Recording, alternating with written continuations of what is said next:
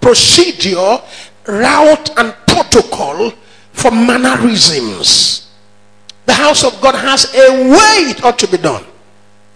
The house of God has a way it ought to be operated. That thou mayest know how thou oughtest to behave yourself. And I said the word behave simply means, behave thyself is a phrase that means to be turned upside down. 180 degrees turn. To face where you were going, where you were backing rather, and to back where you were facing. This is the truth of the Holy Scriptures, that there is a way things ought to be done. Look at 1 Timothy chapter number 3 and get this clear understanding concerning this. 1 Timothy chapter number 3 and verse number, are you still in church? 14 and 15. These things write I unto thee, hoping to come unto thee shortly. But if I tarry long, that thou mayest know how thou oughtest to behave thyself in the house of God, which is the church of the living God, the pillar and ground of the truth. And without controversy, great is the mystery of godliness. God was manifest in the flesh, justified in the spirit, seen of angels, preached unto the Gentiles, believed on in the world, received up into glory. Standard truth. Unbendable truth. You don't have to stay too long in this church to get to know this. As a matter of fact, this is what greets you. This is the air, the ambience that greets you. The ambience that greets you in church is this formidable front of the truth. The ambience that greets you in the church is this strong pillar, shoulder, bulwark of truth, such that without making any mistake, you will know it looks like these people stand for something unbendable, incontrovertible, unchangeable, indefatigable, unerasable, indelible, true, strong, big, formidable, reliable, and dependable. It is called the truth. The truth of Christ's death and resurrection, the truth of Christ coming in the flesh, the truth of Christ's gift of eternal life to us. 2 Corinthians 9 verse 15 says, thanks be unto God for his unspeakable gift. 1 Thessalonians 5 and verse 18 says, in everything give thanks to God, for this is the will of God in Christ Jesus concerning you. Something very paramount, very important to find in all the epistles of Paul is, first and foremost, he declares his call as divine and not human. Second, he gives thanks to God for the saving grace. Find these two things. Open in an address and say, I've not been called of man or of men. Very emphatic on this. And then number two, the man Paul will let people know that something has been wrought on their behalf. This is great. Something has been done for you. Oh my Lord. So powerful. You are not cheap. You are not a victim. You are not somebody exclusively left in the devil's lunch bag, pack or packet. You are a child of God, born of the seed of victory. You lost your identity in God's divinity. You are a different person altogether. You are a new God. The man that used to be you died in Christ's death. The man that used to be you died in Christ's death. The man that used to be you went to hell with Jesus. The man that used to be you gained the victory over death. The man that used to be you is now a new creature. Henceforth, no man after the flesh. I'm amazed. And I give thanks to the Lord. Ladies and gentlemen, welcome to reality. Ladies and gentlemen, welcome to the truth. looks to me as if it's only Brother Shehu gets what I'm saying. Most of you are so used to it. You say, this guy is he has memorized some of these things. He just says it just to psych us. Well, it's your choice to believe me or not. Over the years, I've preached this, and many people have not believed. And those who have believed have believed. And there is no way I can communicate God's word to you outside preaching the word of God. No other way. Even if it's going to be by action, it still has to be on the platform or the bedrock of God's word. Thank God for the word of truth that has never changed. It's Christmas Day, 25th of December 2020, regarded by some as the worst year ever. The worst year ever. I think this is going to be very subjective. It's going to be subjective if we conclude that 2020 has been the worst year ever. Maybe we should be relative. We should be relative and say, the worst year, how? The worst year, how? And then we say, the worst year for whom?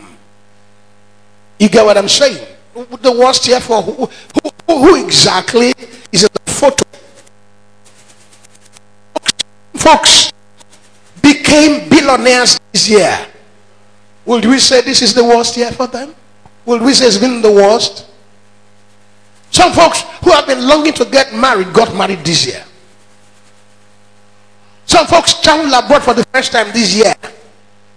Some folks abroad who had been hiding, living with different names and labels because they had gone abroad by fraud, eventually got freedom. They got nationality abroad. They got the blue card. They are just excited. So we should be relative. Relativity of whether it was good or bad has nothing to do with that. It has nothing to do with the believer, because the believer ought to rejoice in the Lord always. God has done something remarkable in your life, and God expects you to rejoice at all times. He expects you to rejoice at all times. I have said the sudden statements Christ made are the very best superlative. They are more than the ordinary. They are more than jokes. They are more than some boosts by moonlight. They are more than some traditional folklores, traditional fibs. Some statements he made, some assertions for the gospel, some things that ought to embolden your mind in livelihood are powerful that you find in the Bible. For instance, he says to you at 1 Thessalonians 5 and verse 16, rejoice evermore. Hey! Rejoice forever. You should never know down times or bad moods. You never know foul emotions. Never ever. Jesus, by his death and resurrection, sacrificial suffering that has brought reconciliation and atonement, has put your life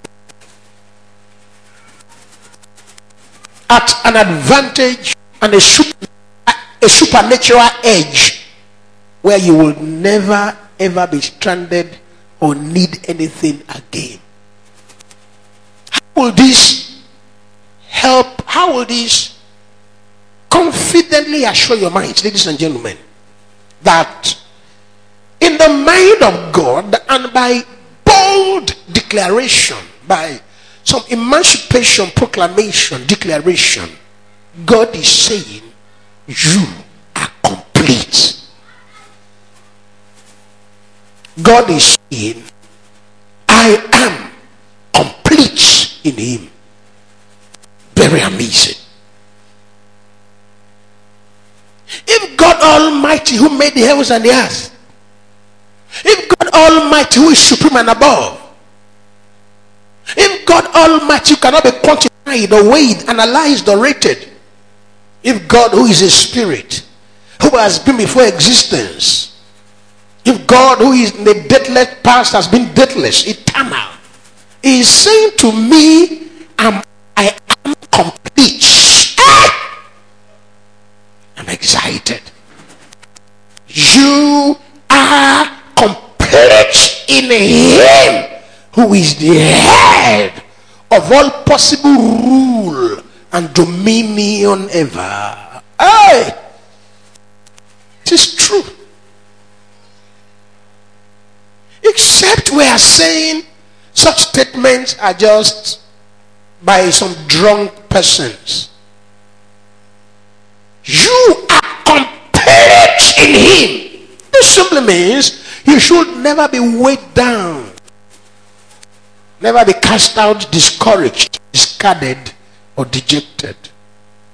You are complete. You are complete in him who is head of all possible authority and dominion.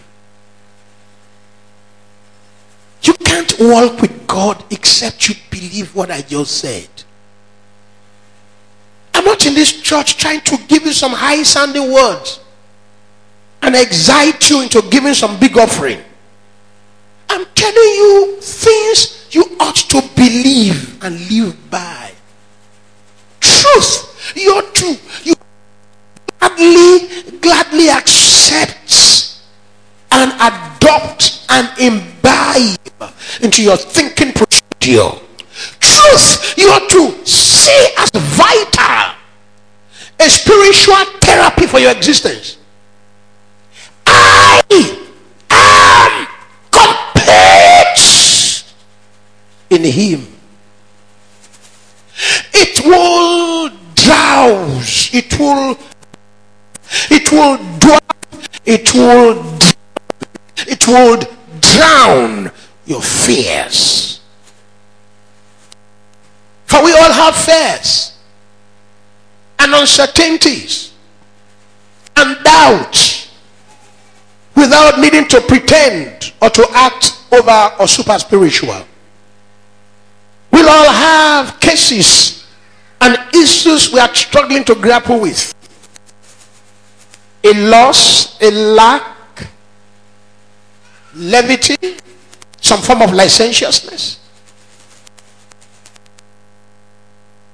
an insurmountable burden, something that is burdening our minds, a physical need, a health need, and you are downcast. But this is not supposed to be the state of your mind anymore. Instead of laying hold and believing these things and allowing them to weigh you, I want you to take God's word as superior. For faith in itself does not deny the fact. Faith does not deny. Faith accepts the fact and then considers God's word superior.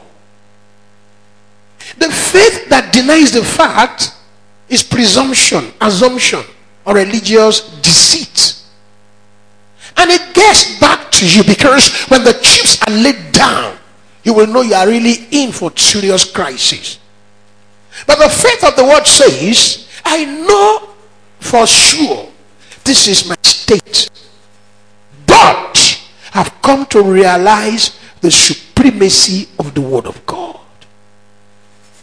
No wonder the man Paul will say at 2 Corinthians 6 and verse 10, as sorrowful yet always rejoicing. Paul will say, look, the things I see, the things I'm feeling, what I'm going through, what I'm engaged in, what I'm struggling with is sorrows inducing. A man of sorrows acquainted with grief. But I rejoice always. It's a choice. Instead of bending your head and brooding and brewing sorrows, choose to rejoice. Choice.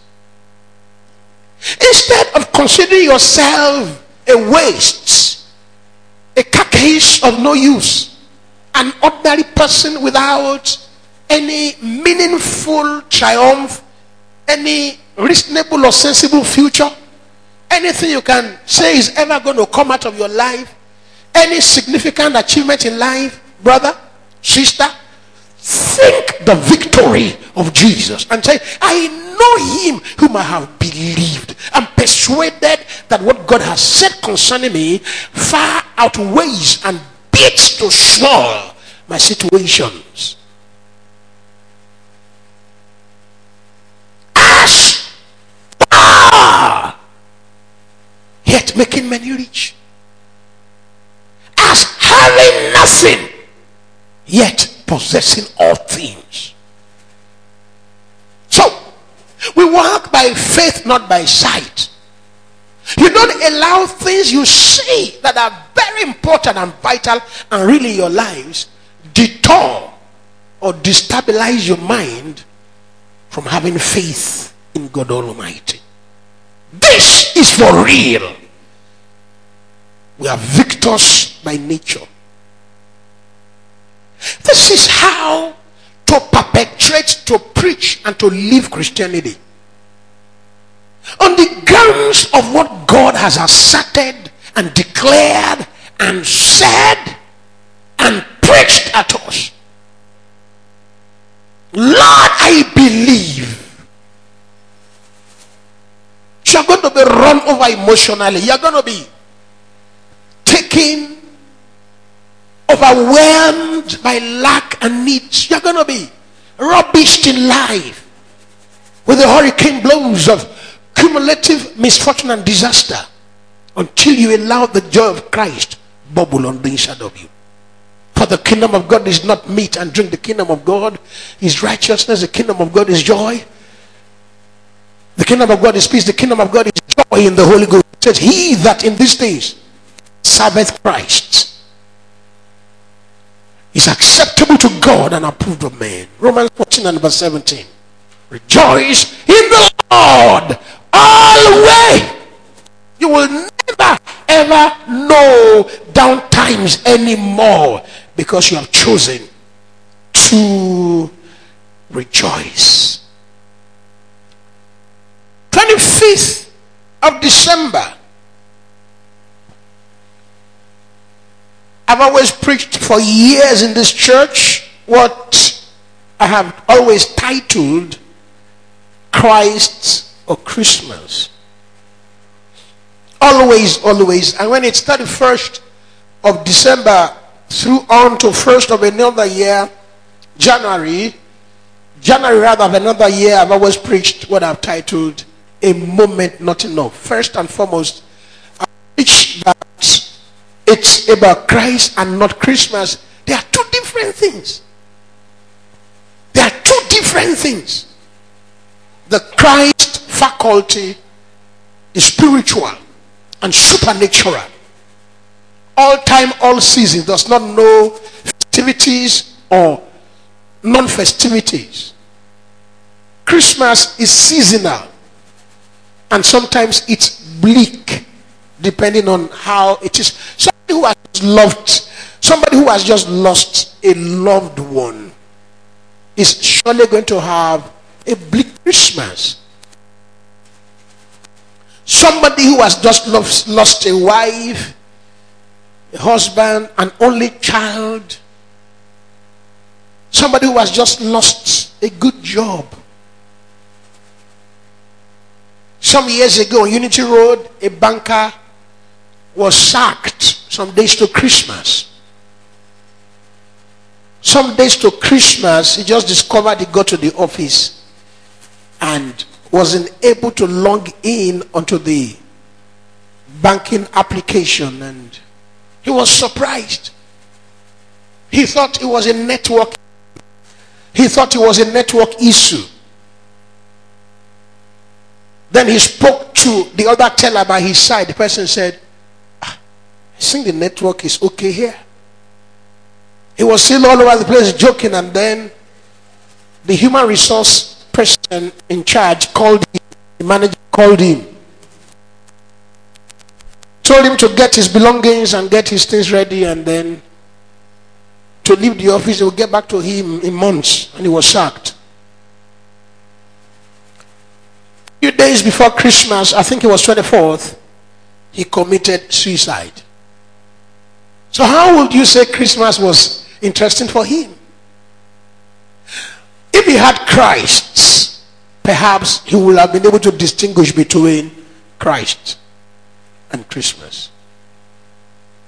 Is it possible there are people on the roads traveling because of Christmas who are being kidnapped right now? Is it possible? There's somebody who is traveling to Abuja right now. Possible? Between Okene and Lokoja, where robbers always unleash mayhem and kidnappers have a field day or feast. Is it possible there's somebody who is traveling for a Christmas celebration with family?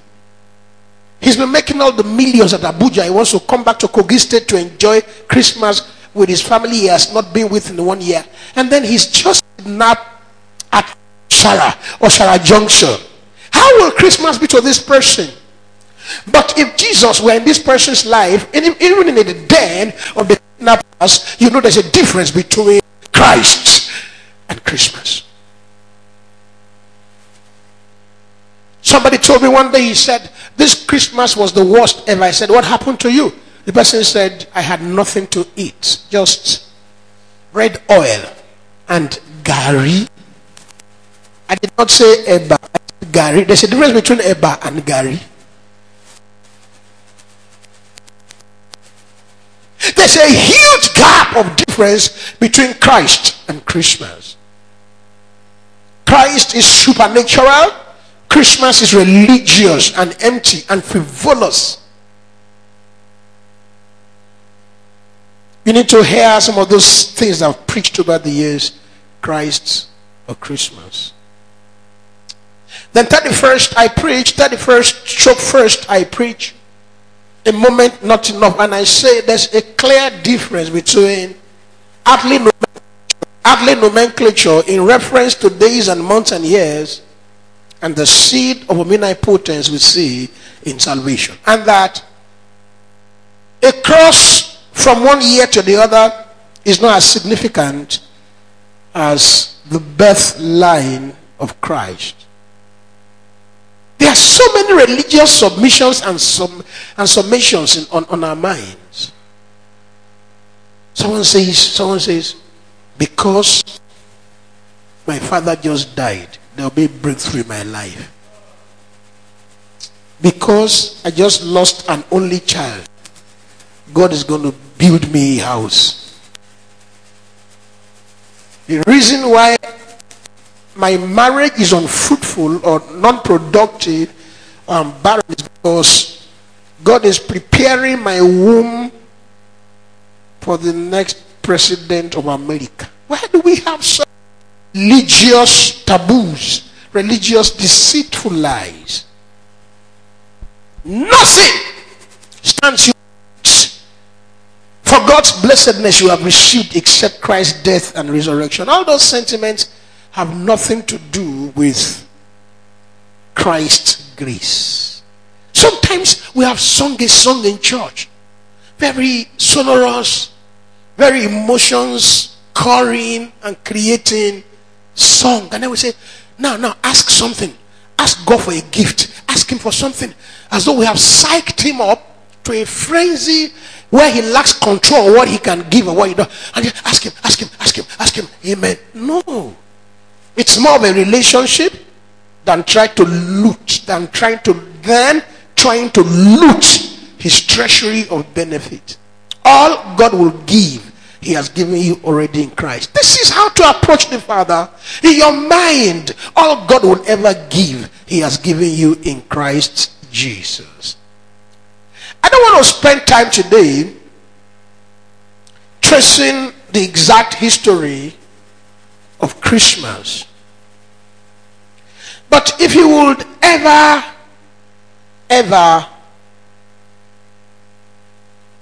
if you would ever think through on this,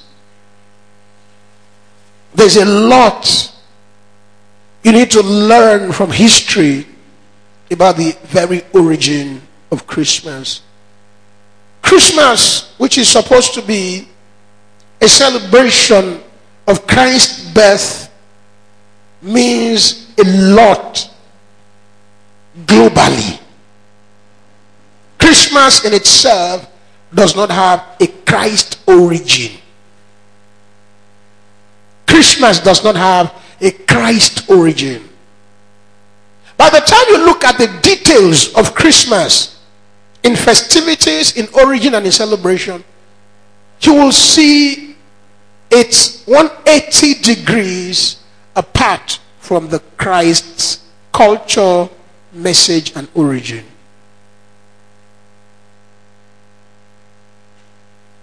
As a matter of fact, in certain places, the date is not 25th, and the culture is anti-Christ.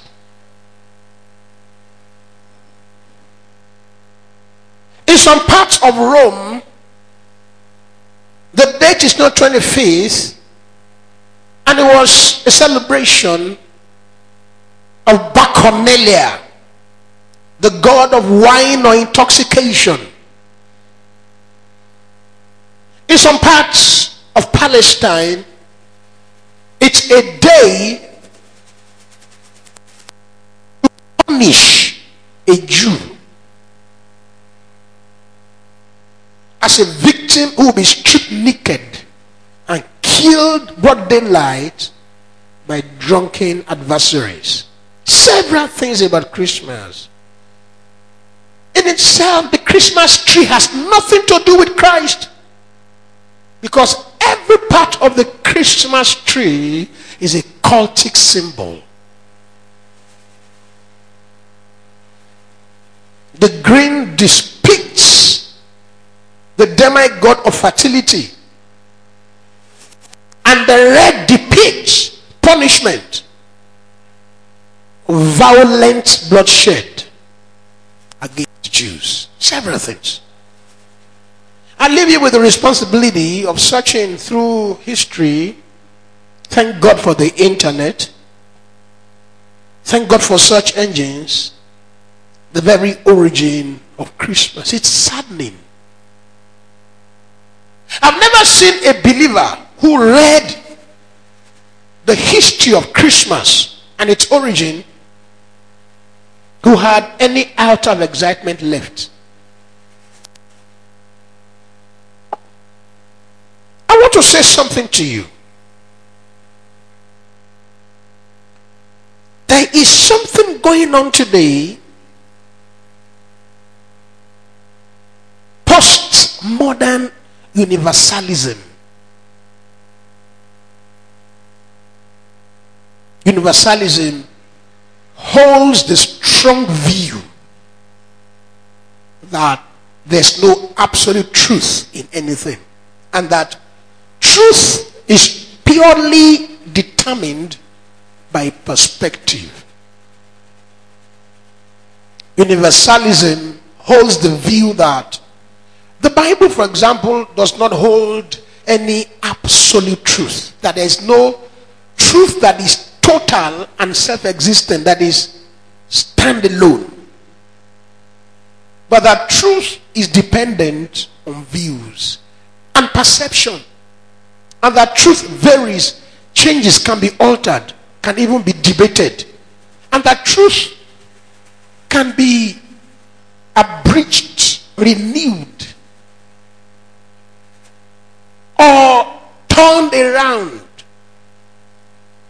This is not in concordance with the truth of the Bible. For the truth as revealed to us in the New Testament is not just a thing, it is a person.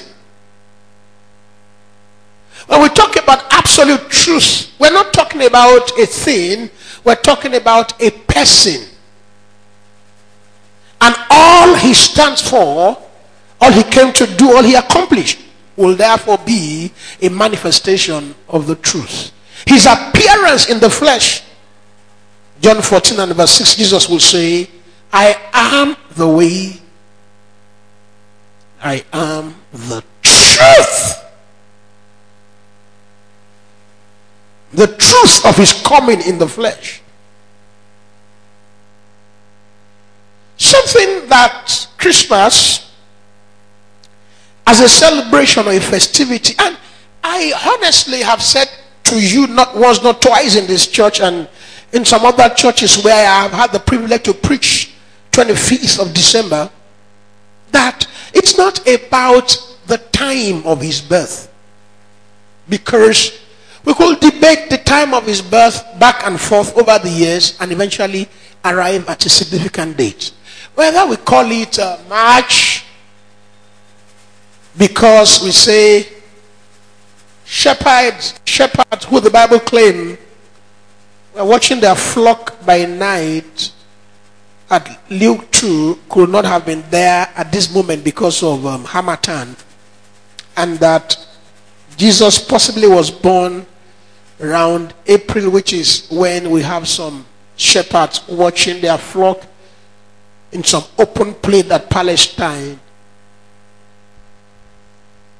He was born one day.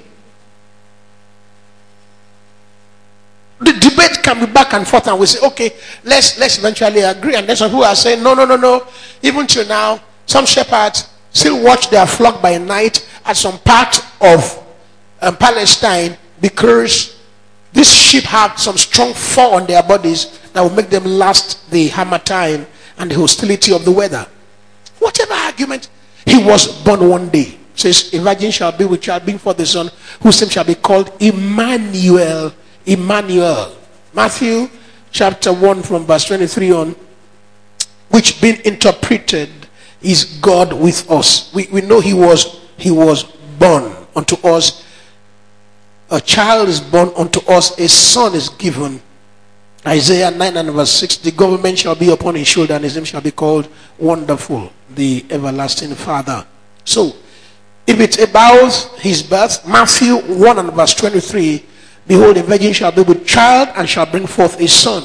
He was born one day. We don't have to argue back and forth on the day of his birth. So when I say Christmas is not ideal or is not scriptural or does not benefit you spiritually, I'm not saying let's change the date. Changing the date has nothing to do with celebrating it. I'm saying there is more to Christ than Christmas. Luke 1 verse 35, and the angel answered and said unto her, the Holy Ghost shall come upon thee, and the power of the highest shall overshadow thee. Therefore also that holy thing which shall be born. So we agree with the congruence of truth, and that Jesus was indeed born on a particular day. So the idea or the argument or the thing about Christmas is not the debatable concept of his date of birth. The main problem with Christmas is Christmas attempts to underplay on Christ's deity. Christ's deity, which is significantly important to the Christian faith. His deity. He's been God Almighty. Christ's deity. First, let me clear this, because we've also had this back and forth argument even in the church concerning Christ's deity. We don't seem to agree that he is God Almighty. He is God Almighty. So the point becomes, how can the son of Mary, born of a woman, even if she was more virgin than being a virgin, whatever you call it, if she was purer in body, outside of sexual intercourse, a virgin more than all virgins on earth, Mary was a woman. Mary was not an angel. So when we say her virginity, that doesn't add up because she was still a woman. A woman that is a human being. How can Galatians 1 verse 4 for instance says, but when the fullness of time was come, God sent forth his son, made of a woman, made under the law. How can this person made or born of a woman be God? There was a day in church I was preaching the deity of Christ. Well, I think I stumbled on it. And then I began to explain it. And I remember a brother in church sat down with his little boy in church. And the brother said, "Sir, why is there controversy as to Christ's deity or his being almighty?" And he pulled to him his little boy that was like less than 2 years old then and said, "How can we say this boy is just me?" He said, "Why don't you just consider it under the ground? He's my son." And that makes sense because there was a gasp in the audience as though, yes, perfect. Full grown man with his little son. I said, this is a very wrong pictorial, very wrong graphic illustration of Christ's deity. The issue is not a son becoming God. You see, if you look at human religions, the idea of mainstream leaders of religions is a picture of perfectness. That is, a man is so obedient and so perfect to the point that God selects him as a leader of a religious sect. Check all religions. There's something special, something strange about people, then they become God's choice and chosen servants. So it was said that Muhammad used to have fits of epileptic seizures. You may wish to read the history of Muhammad. Listen and listen good. I did not say Muhammad was my friend and I saw him have epilepsy. I also read it off. A reliable resource material. Muhammad will always have epileptic seizures. And while he was having this, he will make utterances that sounded strange. So for very long they had sensed he was somebody under a spiritual spell that was for good. Just like there were several prophets in Israel that had lunatic manifestations who said several strange things not included in the Bible. What people always think of religious masters is they are near perfect, so God chooses them. For example, the Mohammedan will say that Muhammad is the best of human beings for which God can do anything. On the behalf of whom God can do anything. He's so great that his name is to be revered. Muhammad SAW, his name is to be revered as a choice servant of God because of his goodness. Well, Muhammad's story of murders and brutal killings of evil relations do not come into consideration here, I think. Also, Muhammad's high libido for promiscuity, Randy Casanova attitudes do not come into such considerations, maybe. Now, this is not the same story, the same thing with Christ. We're not talking about a man who near perfectness calls himself God. This will be an impositor. This is where people don't get it right. It's not about Jesus becoming so good, so great, he turns to God. This is pride. This is extreme protuberating pride. When a man is so good, he's so nice, he's so miraculous, he just turns and says, I am God. Perhaps this is common today amidst pastors. Most pastors are deified. They are worshipped. They are revered. They are revered. They are revered. Imagine a pastor said, he has been anointed by God with the anointing upon Elijah, Elisha, Paul, and Jesus Christ, God Almighty, times 2. That means he's God. Imagine one Geo, he said, if he curses a member of his church, to reverse such a curse will require 30 days praying and fasting night and day. Who can do it? Before Jesus will appeal to him to forgive. It means that if he curses you, God cannot reverse it. If God cannot reverse the curse by a man, then the man is God Almighty. I think this concept of being so magnified, so terrifying, so big you are worshipped is the same thing we are thinking of Christ. And we are saying, the man is God, Joe. No! This is a very wrong and erroneous picture we are painting. This is why there's confusion. It's not about a man becoming God. This is impossible. Rather, it is about God manifested as a man.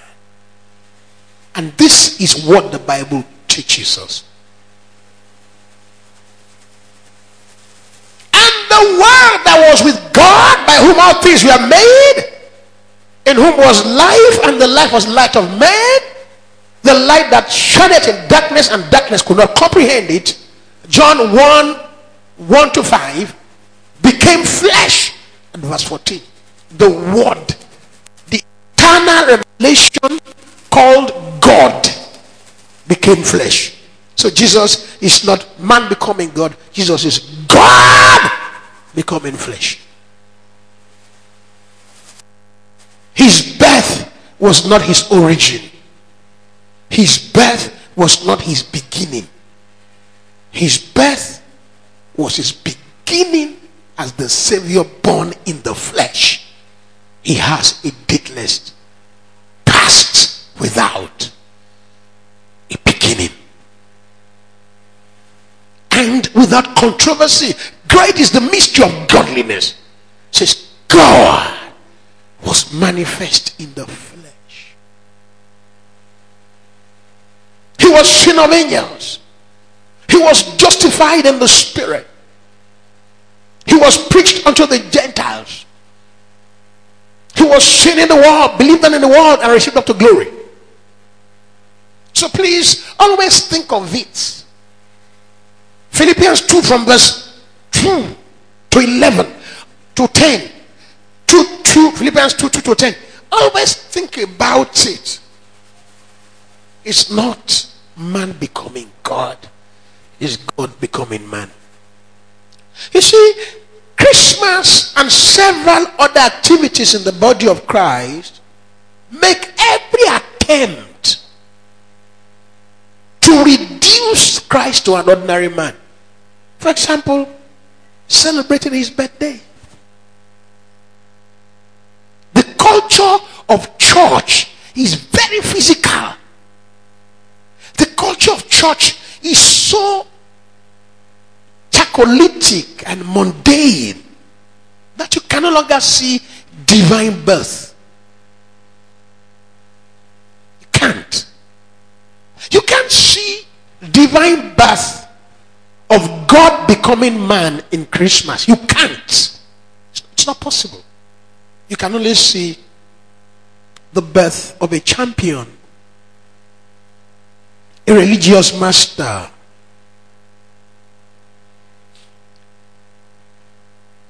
I told you in this church, I read the story of a particular place where they had not had rain for years. And the church community in this environment came together to pray that there will be rain. And only one boy, less than 8 years old, brought an umbrella for the program.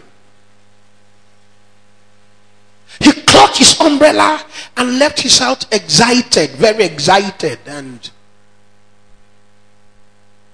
they looked at him and said, "Where are you going with the umbrella?" The little boy said, "We are going to pray.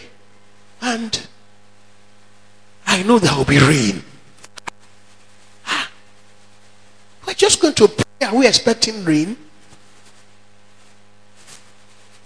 Sometimes I doubt your prayers. You know why I'm saying this to you? Because you don't pray with faith. You don't pray with expectation. You just pray. You don't pray, no, it's time. It's time.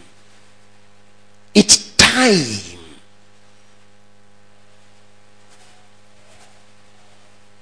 Some years ago, I said to myself, I want to take the gospel of Christ abroad. I said to myself, it's time. I want to go abroad. I want to preach the gospel at some place and some place.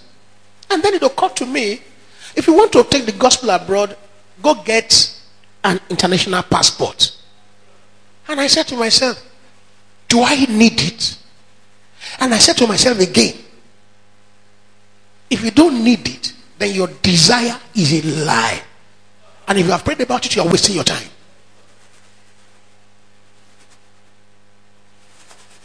If you are getting married this year, begin to gather your things from your parents and tell them, I am marrying this year. Where is the man? Forget about that one. I am marrying this year. I mean, begin to get set. You know how to get set now. Put your things in order. Get your kitchen utensils. Everything. Begin to pack it ready. I am marrying. If you are going abroad, go and get your passport now. I just rubbished all my thoughts. I said, this is wishful thinking. 1 month later, a man said to me, I have placed an invitation in your email, in your electronic mailbox. I want you to come to Southern Africa, all expenses paid. For my wedding, you will officiate. Then I will get to preach in 2 places. I said, wow, God, I don't even have a passport. The man said, why? I said, oh God. I began to try. 3 months I didn't get the passport. Things were just starting in Nigeria then. I lost it. After a while, I had a notion again. I'm going abroad this year. I'm going to preach the gospel. Then the thing occurred to me again. You need a passport if you must go. I said I will do it. And then as usual, I just let it go. 2 months later, a man called me and said, all expenses paid. It was Dr. Efelayo Ojo. He said, come for my wedding in USA. I said,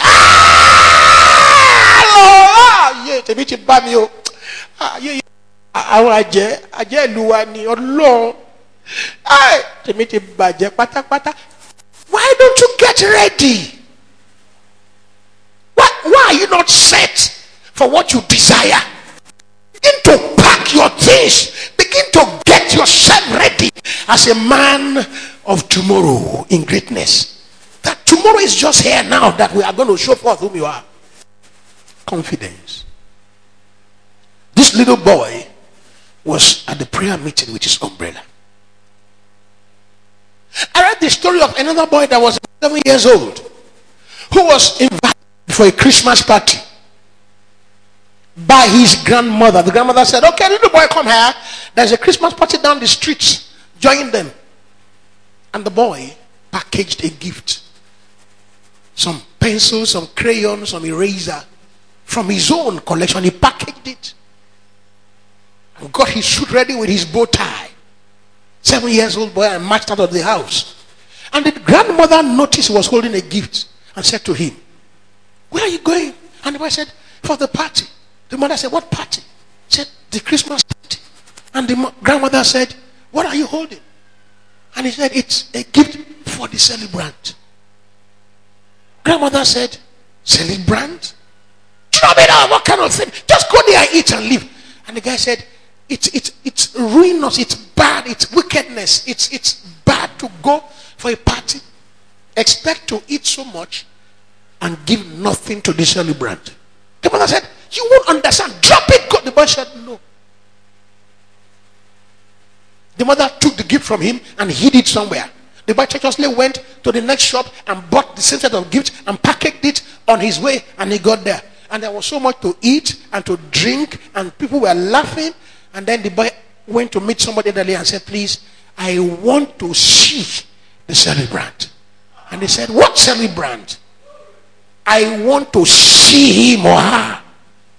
The boy was discouraged when he was told the celebrant has died a long time ago. I think we are celebrating outside Christ. Think about it. Let's think about it. At Christ's party, we are drinking alcohol. The Lord of glory. And you say God is good. Hey! And you think it's about Christ. Because Christmas parties allow for anything. Christmas parties allow for anything. You need to be at some street carnivals today or 31st to 1st.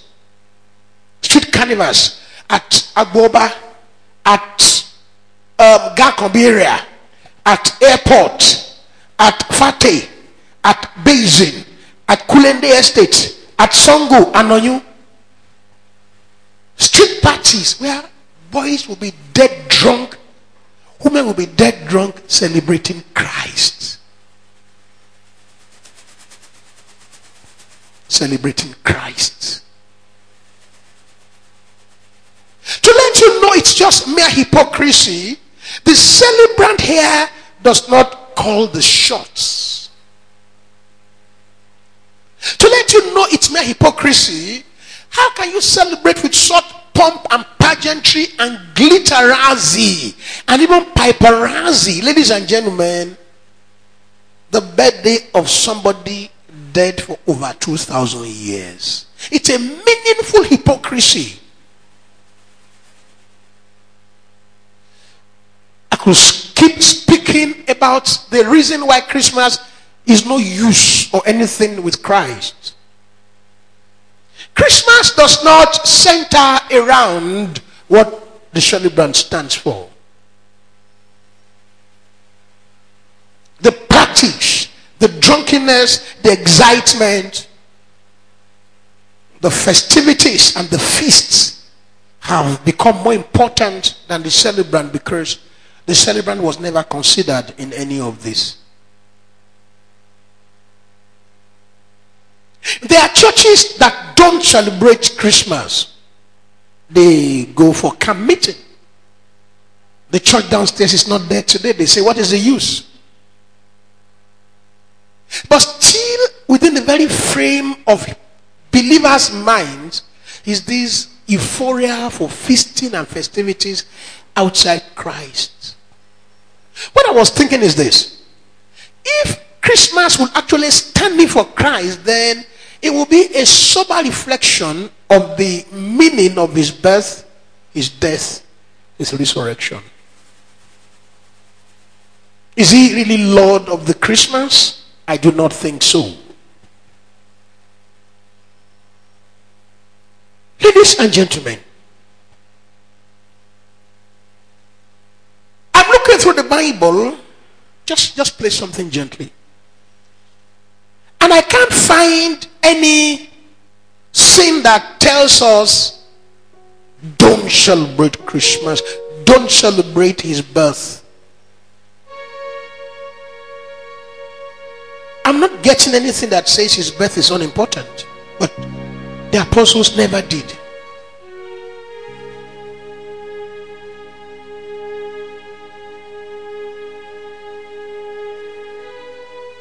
What about birthdays?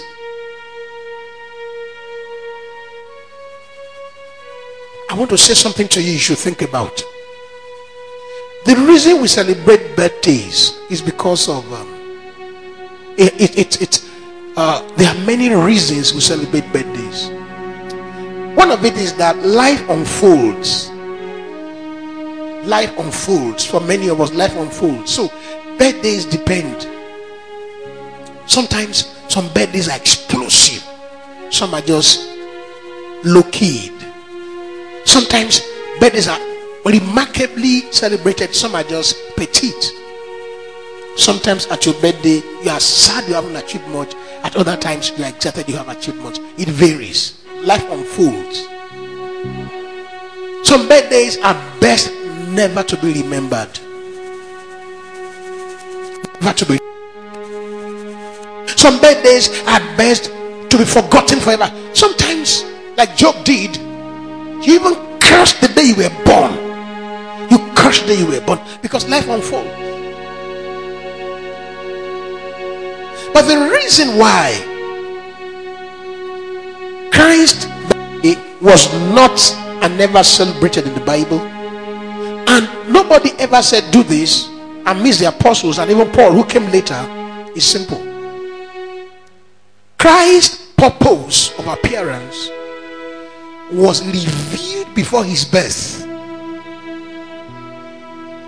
The total purpose of his appearance was manifested before he was born, and from the start to the finish he was divine.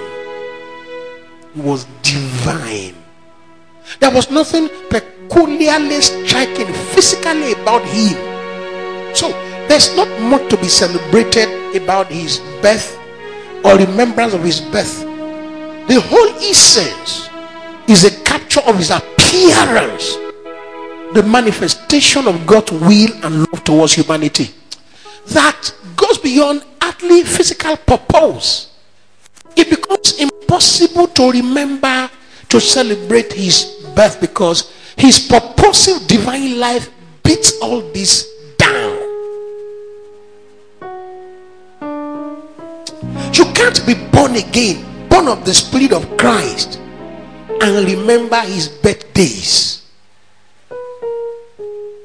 Do you know something? And I'll tell you.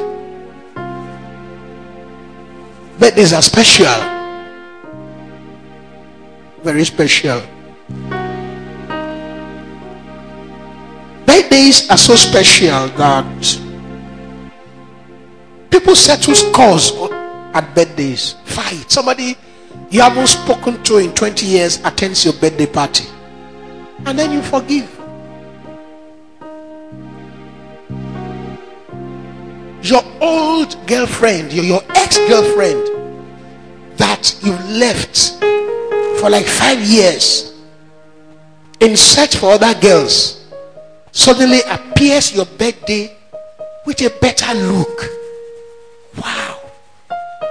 You remember those beautiful moments together, and right there at your birthday with your fiancé by your side, or even your wife, you just Kike, Damilon, you honor to give her a kiss, nobody tells. Very exciting. Birthdays are so significant that people get drunk and have accidents on their birthdays. People make commitments they cannot stand with. With Matthew 14, at Herod's birthday, his daughter danced so well, and the man said, ask anything you will, even to half of my kingdom. And the girl worshiped the mother. Herodias, who was Philip's wife, the brother of Herod. Herodias said to the daughter, ask for the head of John the Baptist in a charger. And the lady came. The king had said, I will give you to half of my kingdom. But here she comes and says, I want the head of John the Baptist in a plate. And the king was sorry, but he had made the oath before everyone. He commanded that he be killed. Now, strategically, specifically, the man made a promise. He didn't make yesterday, he will make tomorrow. Things you do on your birthdays, you don't do all of the time. The foods you eat, the things you take, the things you say, your dance steps. And you see a 66, 67, 70 years old woman digging on the birthday. She doesn't do it all of the time. Once in a while. Once in a while. However, you cannot think of Christ's birth as a once in a while thing. The idea of Christ's celebration or in our lives is beyond the physical. It's beyond a moment. It's beyond a day. It's beyond a once for all seasonal remembrance. It's a life. Because of Jesus' supernaturality, because of Jesus' deity, because of the revelation of his everlasting purpose, because of whom he is to us, we see a significant impact that goes beyond celebrating him once in a while. It's a life. Do you know when you are married, you are meant to be together as one?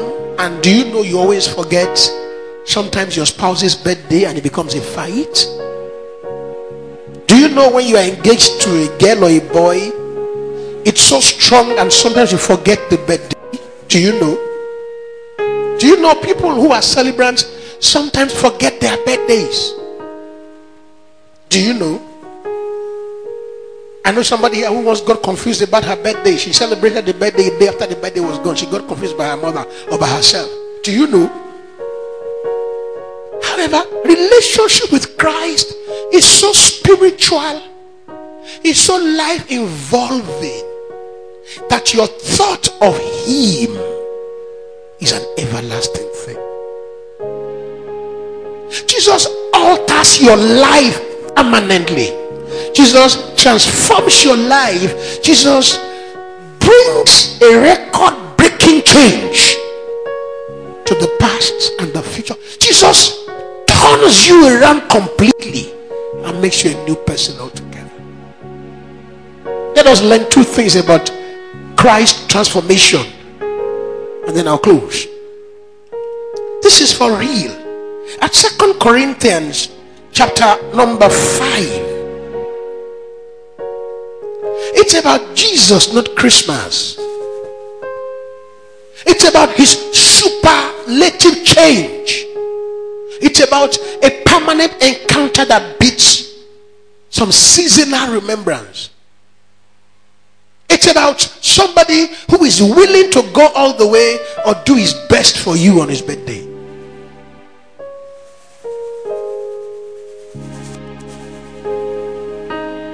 Some time ago, a sister told me, I lost my virginity.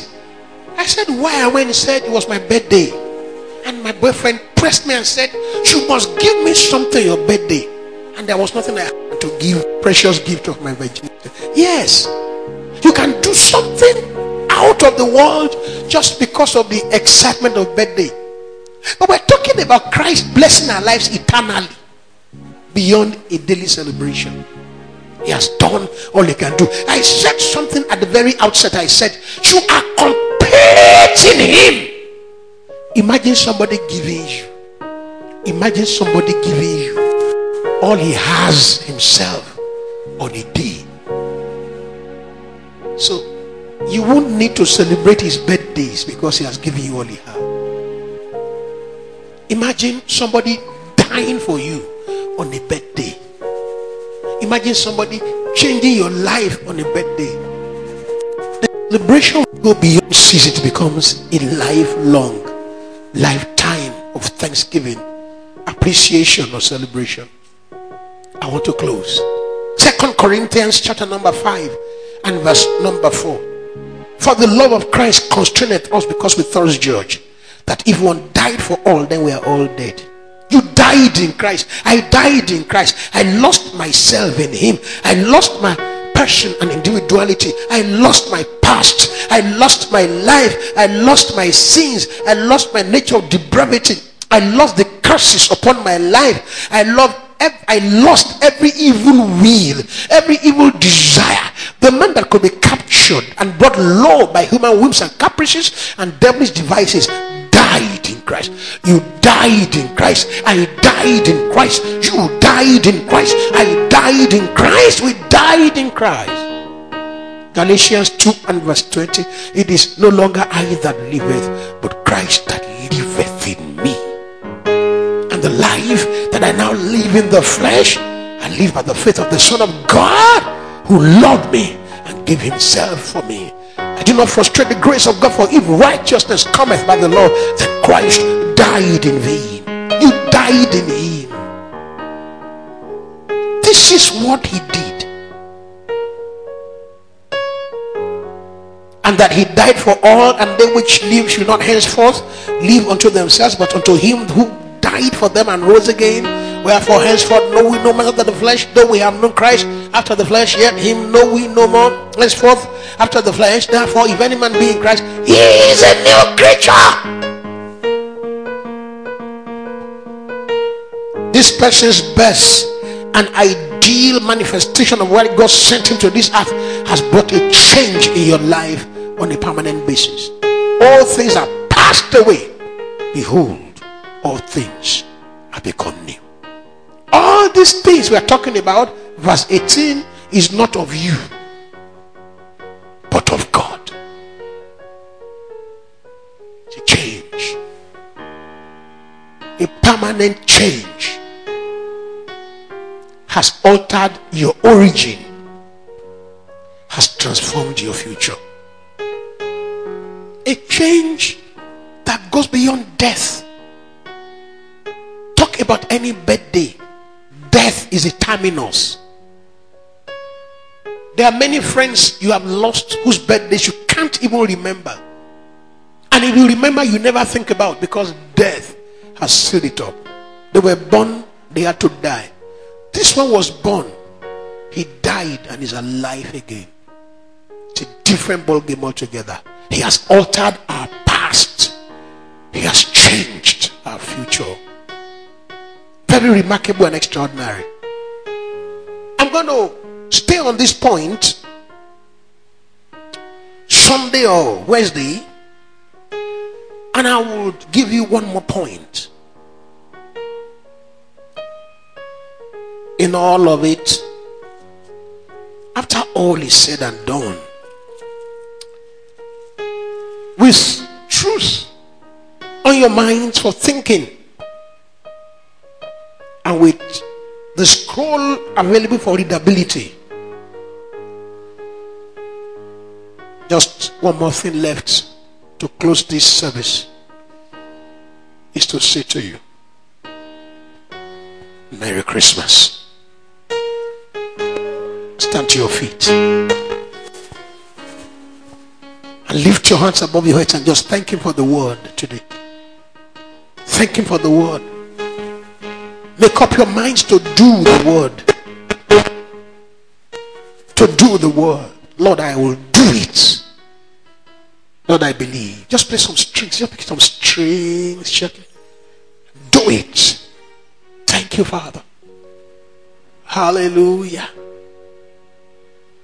Hallelujah, Lord. Oh.